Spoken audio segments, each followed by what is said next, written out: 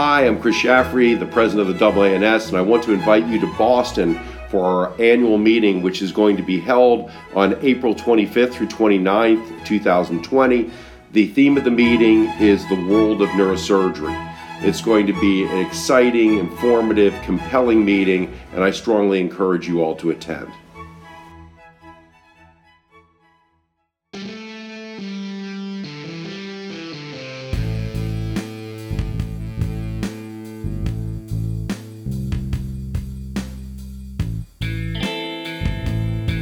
Welcome to the Neurosurgery Podcast.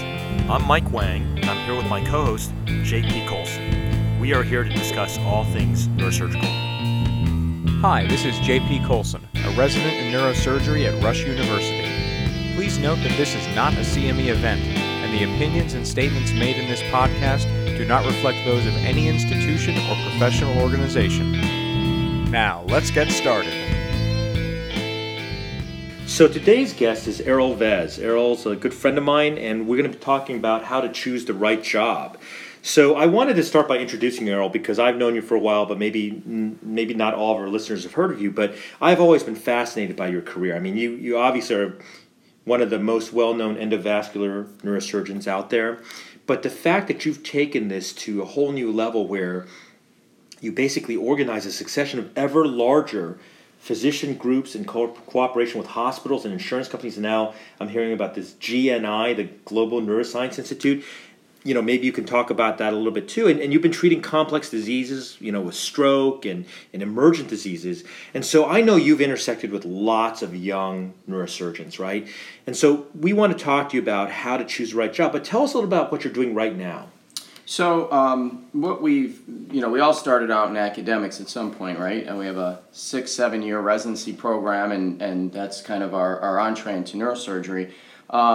And so I was at Thomas Jefferson for well over a decade. And what we did was we saw the changing times, and it was multiple variables. It wasn't just academics versus private practice, which I think is a really important thing for younger neurosurgeons finishing residence and fellowships to really understand, because I think that kind of dichotomy is gone. There's a big gray area there. So really what we did was we wanted to make things simple and basically bring complex neurosurgery to the hospitals that were reliant on large university hospitals and develop kind of programs that could be supportive across a wide array of systems and specialties. That's great. So can you turn back the clock in your mind about 2 decades? Okay, you're finishing residency, fellowship, and all that, and you're the applicant now, right? And you're looking at all these jobs, and there's a lot of jobs out there, right? What is it you're looking for? Like, what are the features of jobs that are, you say, yeah, that's a good job, right? Well, that's a great question, and because 2 decades ago, there really wasn't that vast array, right? You had 2 decisions. Am I going to be an academic neurosurgeon, or am I going to go into private practice? I mean, it really was that.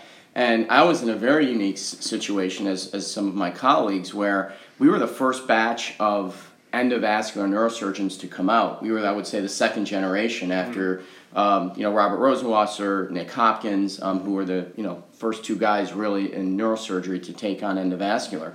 We weren't accepted by neurosurgeons. We weren't accepted by radiologists. We weren't accepted by, we were kind of in a crosshairs there. So to do endovascular and even complex vascular neurosurgery or any vascular neurosurgery, you had to be at an academic institution.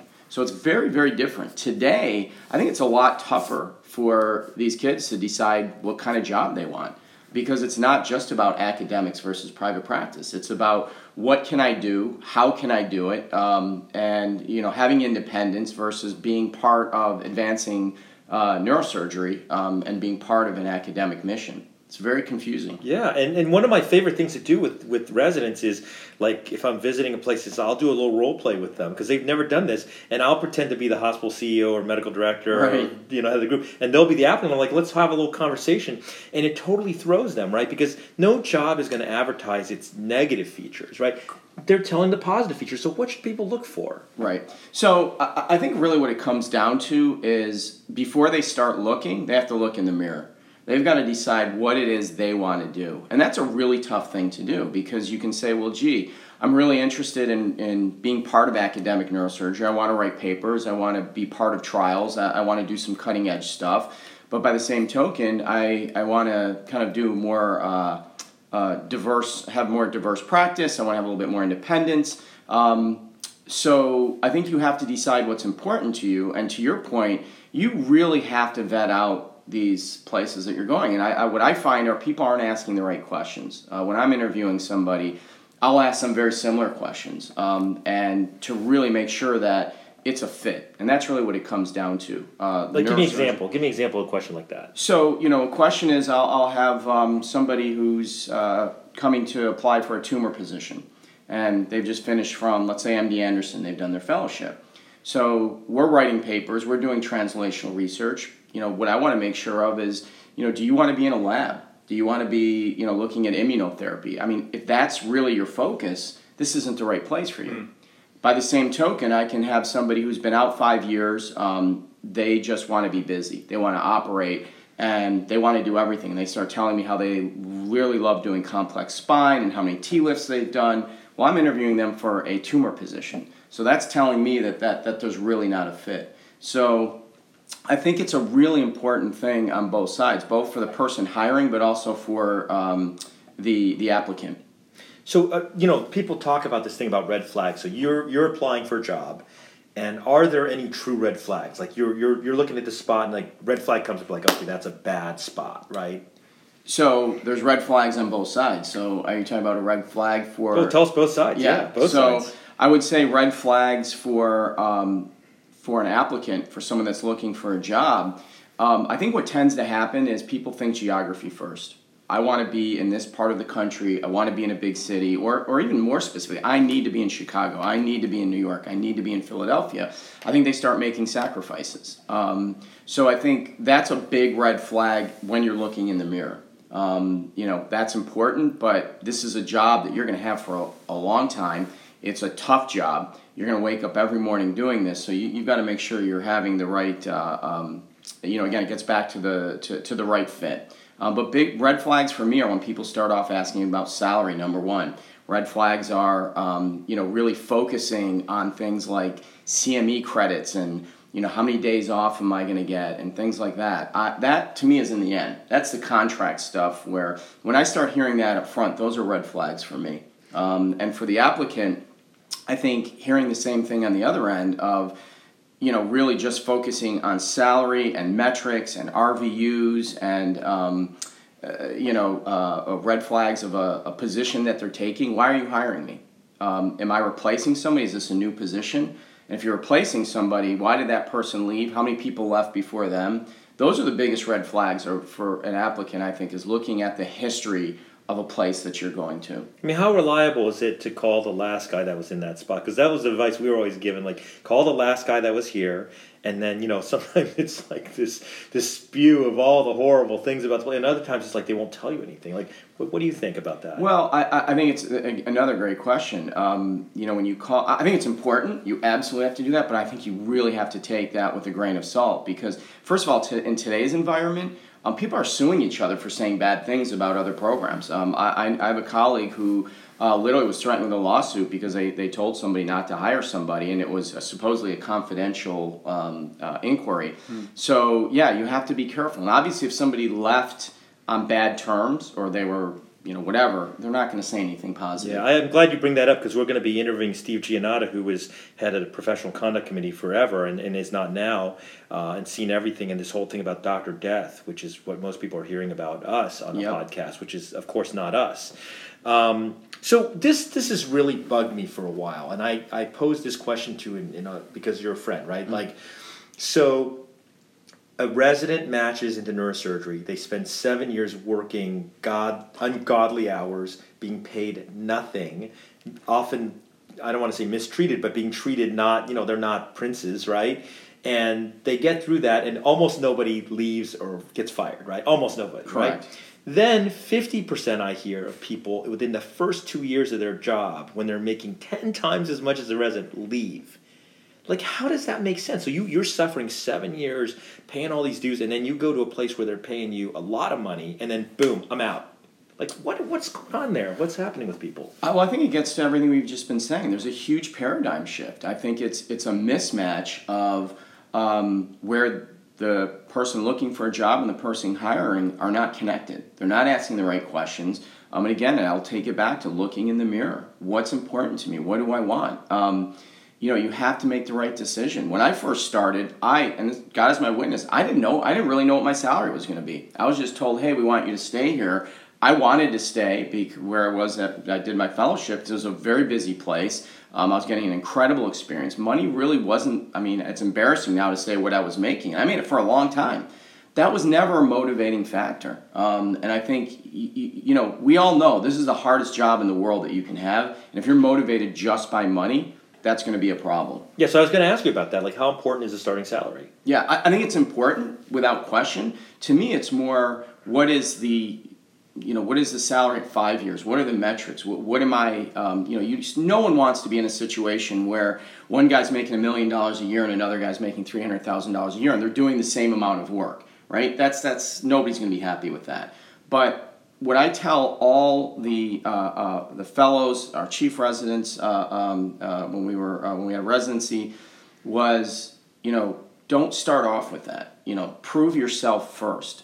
You're going to have much more leverage and be in a position of strength to basically sit down at the end of 2 years or even a year and say, well, I was supposed to do this many RVUs and guess what? I did 50% more. Or I was supposed to write this many papers, get this many grants, do this. I've done this. That's a very different scenario. And I think it settles out on both sides where the employer and the neurosurgeon feel that they're going to be partners.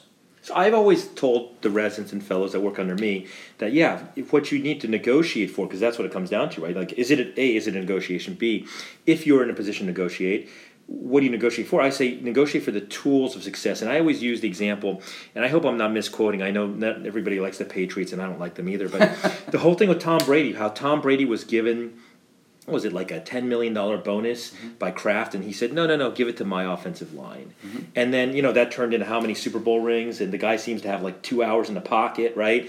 And you wonder why that is, and you're like, wow, he was given the tools, which is to be on the field, to make the passes and score the touchdowns, and it turned out to be even better for him, right? And so what do you think, so money aside, right, so that's obvious, what are the tools a young surgeon needs to negotiate for success?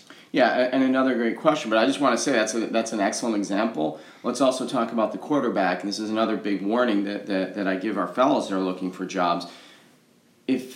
How many quarterbacks have we seen that have gotten the $70 million guaranteed contracts and they fade out after one season? You don't want to be that person either, where you're walking in and everyone's going to be automatically looking at you. You're almost destined to fail when the expectations are set so high. So, good point. The tools that you need are really unique to whatever the job is that you're doing and the position that you're taking. But the basic tools are that, first of all, you're joining a practice where there's a team mentality, that you are going to not be competing with your partners, that you're not going to be a threat to anyone, that you're there to build the overall team and the overall program. That's the number one starting point. I love that you bring that up because I remember this case, and of course we'll not identify who these people are, but this guy was fresh out. Why not? I know, right? I know. Fresh out of residency and fellowship, this guy had a lot of potential and negotiated at this institution for a salary that was like it's not $1, but $1 or $1,000 more than the spine director. That's all it takes. And it so angered those people that he wanted to just be. It was a pissing contest. Yep. That his career was set back 4 years by that one move, and it's like shocking. Like, really? And you gotta do that? It gets down to what we're saying. It's not about. It's always about the money, but it's not about the money. It becomes into these pissing matches, this hierarchical. If you're starting at a new group.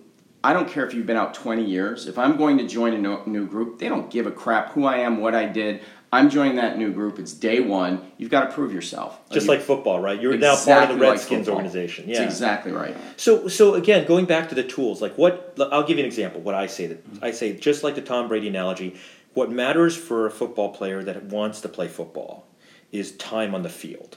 And you've got to negotiate for that. And for me, that's OR time. Mm-hmm. And so I negotiate for first start OR times so that you're not, I remember there was a hospital in Los Angeles where the OR time for starting people is 12 midnight. That's your block. Yep. And like, come on, like who, like what? Okay, the reps hate you. The nurses know you don't matter. The patients like scratching their heads, like what? I got to show up at like 11 p.m. for my surgery. What's going on here, right? It's embarrassing. So what do you recommend people negotiate for? So I think it becomes the tools of your trade, and what are the tools of our trade are operating room time, clinic time, understanding what the market is that you're going into. Don't go into a market like New York City, Philadelphia, Chicago, downtown LA and think that, I'm just going to take over. You've got to position yourself where you can be successful. And that starts with, to your point, things in the hospital like OR time. It means having enough clinic time with enough providers. It's a really big deal as well. You have to be efficient. If you are by yourself or you don't have the resources to be efficient, everyone's going to fail. So we're interviewing a number of nurse practitioners and PAs on this podcast because they are the fastest growing segment of neurosurgery. I know you run this giant course that I was with. Is it maybe 500 attendees or something like that? It sells out every year. It's a great course. Yeah. So tell us how important it is to have, because you know how it is always like, okay, well, we'll start you out with sharing a nurse practitioner, right? But then, should you negotiate for your own nurse practitioner or PA, or tell me about that rubric? I think doing that, you have to understand what the culture of the practice. We have 16 advanced practitioners. No one has their own person, but the culture there is very much that each doctor is essentially the same, and the service lines, whether it's being in the office, being rounding in the ICU, that they're there and they're available to help take care of whatever the practice is. But it really depends. If you're joining a practice and everyone has, or even a few people have their own individual advanced practitioner, you absolutely need that. So let's wrap up by you telling us about the GNI, because this is a very cool project from what I've heard. So, it's basically, it's not that novel. It's pretty basic concept, which I think is what we need to get to in medicine overall, is getting back to the basics. The biggest threat that I see right now to healthcare are doctors finishing their training, whatever specialty, and getting an MBA. I think that's a backwards way to do it. I think we need to get back to there's patient and there's doctor. That's the starting point. Now, what do we talk about now? We talk about systems, which are the hospitals. We don't call them hospitals anymore. We're talking about the providers, the payers, the networks, the narrow networks. Getting back to the basics. And what do we provide? We provide neuroscience care. Neurosurgery, I think we put ourselves in a little bit of a vacuum. Our colleagues in neurology, psychiatry, even ER medicine, that's what we did. We sat down at a table and we said, what are all the things and the components that we use to take care of our practice every day? And it's, for us, a lot of it's the ER. Our patients show up with subarachnoid hemorrhage, acute stroke, spinal cord injury. ER providers are our lifeline in acute neurosurgery. So we said, let's make them part of us and let's be one. So we developed the country's first dedicated neurologic emergency room. Something on the opposite end of the spectrum, pharmacy. The drugs have gotten so complex and the pharmacokinetics have gotten so complex. And also as physicians, we do a horrible job of managing that. I spend a lot of my time as a specialized neurosurgeon taking my patients off of medication. So having all these specialties together under one roof as one true entity and providing that service to a hospital. And the hospitals have to be all united where we're not competing with one hospital across the street from another, but everybody kind of benefits from this. And at the end, the patient benefits. Excellent. Well, I think, speaking from the resident perspective, I'm currently in my first professional employment scenario of my life, and I got there through a match process. Mm-hmm. And then, like everyone else, I'll get out in my mid-30s and suddenly have to find a job. So I think this conversation is a great resource both for myself and senior residents graduating around the country to inform that process, hopefully avoid some pitfalls and some red flags, and spark further conversations with their own institutions. So thank you. Great. Thanks guys. Al.